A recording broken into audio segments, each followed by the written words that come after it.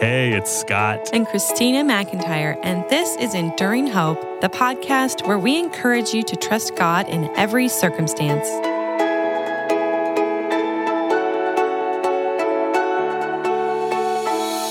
You know, there was a time when I really feared changing a dirty diaper.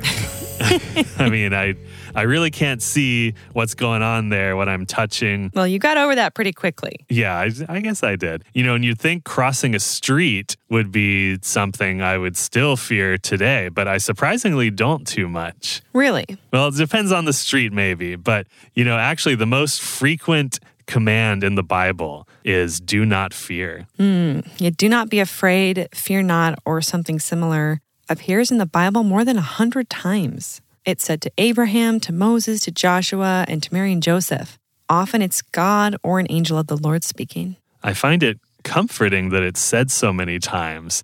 You know, it tells me that God knows us well and realizes that we are inclined to be afraid or overwhelmed. And I know I'm not alone in needing that kind of assurance. In fact, I wrote a song as a teenager called No Fear, and I sang it for many years. Now, when I was on American Idol, we actually had to take down any music or videos that we'd previously made that were floating around out there online. So I did that. I kind of went dark, you know?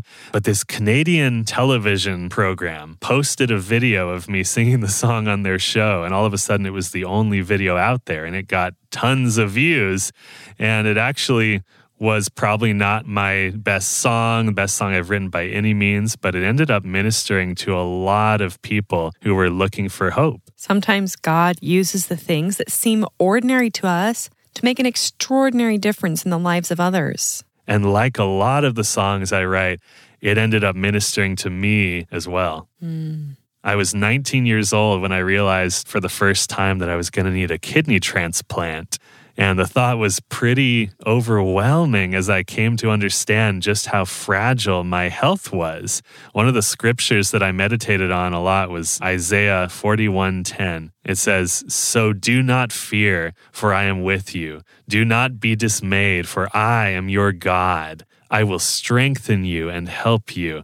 I will uphold you with my righteous right hand." It was a huge source of comfort. There's no telling how many times I prayed for God to strengthen me and help me. And God did uphold you. After a year of being on dialysis, the wife of Scott's college piano teacher, Patricia, donated her kidney. I'm sure there were verses that Patricia held on to as she selflessly gave me this incredible gift of her kidney and went through her own recovery. There are so many situations in life where fear can take hold of us, or at the very least, fill us with anxiety, which is really just a type of fear. Sometimes it's fear of the future or something that's going on with a loved one, or that they've said or done something that damages a relationship. And of course, these last 18 months have ignited fear in so many people. They've feared for their health, their finances, or what they would do next if their business were shut down. I know a lot of people weren't allowed to be with their loved ones in the hospital who were about to pass away. That is terrible to imagine. Because fear is such a prevalent problem we all struggle with, we want to arm you with some do not fear scriptures to call to mind when you find yourself overwhelmed. God said this to Joshua, but it applies to you and me as well. It's Joshua 1:9. Be strong and courageous. Do not be dismayed, for the Lord your God is with you wherever you go. That's great, and he will be with you wherever you go. Psalm 118:6. The Lord is on my side. I will not fear. What can man do to me? And 2 Timothy 1:7. For God gave us a spirit not of fear, but of power and love and self-control. And a lot of us probably know Psalm 23:4. Even though I walk through the valley of the shadow of death, I will fear no evil, for you are with me. Your rod and your staff, they comfort me. A shepherd uses a rod to defend his sheep against enemies and a staff to guide them. God will defend and guide you. Psalm 34:4 says, I sought the Lord and he answered me and delivered me from all my fears. Then there's Psalm 27:1. The Lord is my light and my salvation. Whom shall I fear? The Lord is the stronghold of my life. Of whom shall I be afraid?